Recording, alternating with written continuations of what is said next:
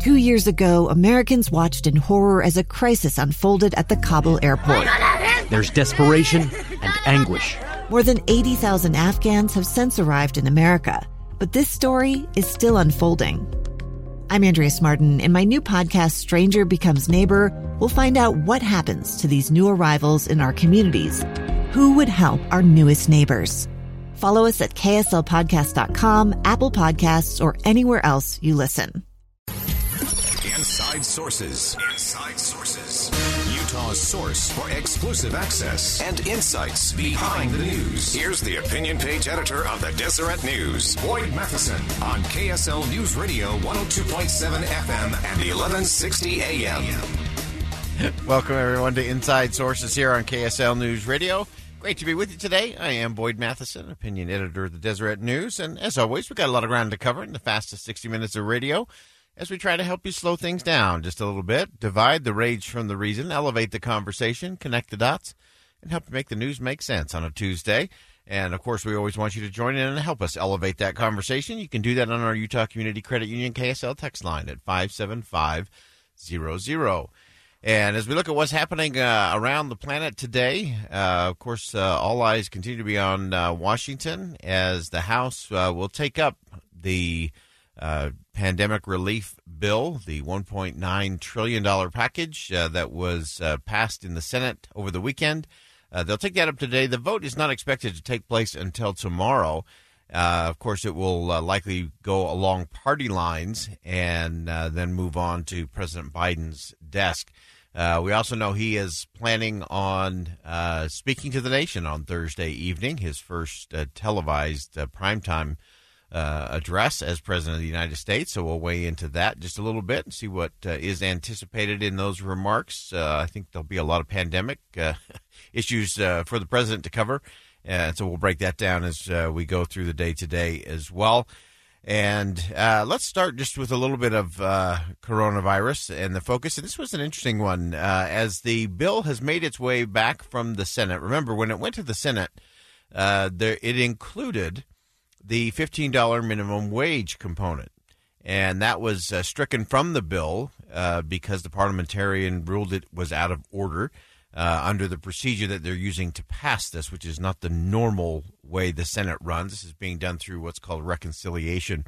And so there are things that you can't do in a reconciliation bill that you could do in a more traditional or regular order bill. So that was sent back, and so that's getting some play from those in the progressive wing of the Democratic Party who want that back in there.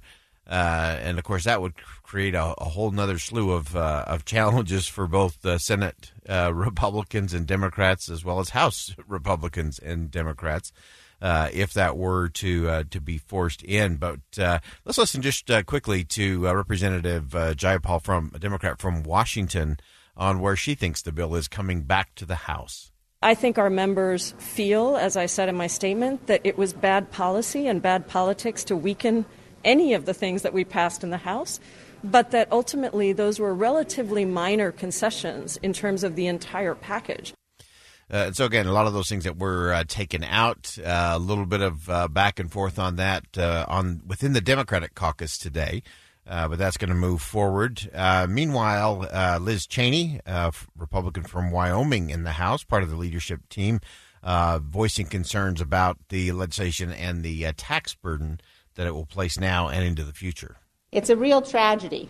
When you look at that package, we know that the result of that package is going to be middle-class tax increases. We know for sure that it includes provisions that are not targeted, they're not temporary, they're not related to COVID. We could have had a bill that was, a fraction of the cost of this one that could have gotten bipartisan approval and support. But the Speaker decided to go in another direction. We are going to be saddled with a burden, spending burden, and a tax burden that is really indefensible from the perspective of what it actually accomplishes. And I think you're going to continue to hear the breakdown, whether you fall to the left or to the right on this. I think there are clearly some things that need to be done and passed And I just wish both sides would have actually done that negotiating and come up with that bipartisan bill, a skinny bill, which could have addressed the immediate needs of the American people, along with small businesses in particular. They could have addressed those things without going into all of the other giveaways and pet projects that were ultimately thrown into that $1.9 trillion. There has never been that amount of money spent in one fell swoop with as little oversight and structure to it, which of course is worrisome regardless of where you fall on the political spectrum. I think we all agree that whatever money is committed, whatever money is going to be spent, should be accounted for, and those spending it should be held accountable for the results that it produce, because the ultimate challenge is not that you can pass a bill and approve money to be spent, because it's not about the activities, it's about the results. And so often we get lost in that. I often break that down. We end up with a lot of motion, but not a lot of forward movement. Or we have a lot of activity, but we don't really get outcomes that matter. And to me, that's the debate. That's the discussion we should be having. And so whether you think we should be spending more from a government perspective or whether you think we should be spending less, let's make sure we spend it right.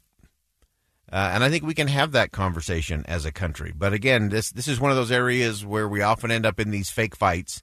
We're quibbling over things that really aren't the true issue. The true issue is, are we delivering outcomes for the American people? And until we start to have outcome-based conversations, we will continue to have a lot of activity, a lot of arguing, a lot of fundraising, really good for fundraising, really good nighttime cable TV news chatter, but again, not what is best for the country or for the American people. Speaking of the country, the President of the United States, Joe Biden, is going to speak to the country on Thursday evening. And yesterday, White House Press Secretary Jen Psaki gave a little insight into where the president might be going in his first primetime speech. The plan for the president to deliver remarks on Thursday, I just wanted to give put a little more meat on the bones. The president will deliver his first primetime address to commemorate the one-year anniversary of the COVID-19 shutdown on Thursday. He will discuss the many sacrifices of the American people have made over the last year and the grave loss communities and families across the country have suffered. The president will look forward, highlighting the role of Americans that Americans will play in beating the virus and moving the country toward getting back to normal. So again, that's White House Press Secretary Jen Psaki weighing in there, giving a little meat on the bones, not a whole lot, but obviously the president is going to talk about the pandemic, Americans' role in that. And then, of course, the most important thing will be what is the path forward. I'm sure he will tout the $1.9 trillion relief package, which he will have signed into law by the time he sits down in front of the bank of cameras to speak to the American people on Thursday evening. And we'll watch for that. We'll see where he goes. And it will be very interesting to see what his approach is to that conversation with the American people. Again, let's take it out of the partisanship space and let's look at it from a communication strategy standpoint for just a minute. If he is going right to camera there, he's been doing most of his speeches off of teleprompter. He has not done a press conference per se yet as President of the United States, and I don't suspect we'll see that anytime soon. And some people on the right are criticizing that and quibbling with that, and I'm not overly concerned about that, to be honest. Let the president do his job and judge the results. That's what we need to get to. And so I think that's the thing we'll watch for on Thursday evening. My hope would be, as an American citizen, that the president is honest with the American people, that he is straight up and transparent in terms of what is happening and where things are going. There's a host of other issues that need to be addressed in the nation beyond the COVID relief package, including what's happening at the border. Those immigration issues are going to continue to pop up until Congress once and for all deals with those, which they should be able to. Everybody agrees on the vast majority of what needs to be done on immigration. So we can have that conversation. We just need someone to lead that conversation, and then let's get some legislation around it and get that thing done and on the way. So that's what's happening in Washington, D.C. We're going to go ahead and step aside for a quick commercial break. When we come back, we're going to continue our focus on Women's History Month and International Women's Day, which was yesterday. Some more learning from some of the great women who have graced us on this show with their insight. That and much more coming up next. A stranger with a gun came upon two teens taking pictures under a rising full moon. But violence is only the beginning of this story. Sometimes I thought, there are no miracles. Yeah, there are, and this is a big one. I'm Amy Donaldson, and I've spent my career talking about how lives are undone by violence. The Letter is a podcast about how lives are remade. Follow The Letter at theletterpodcast.com or wherever you get your podcasts.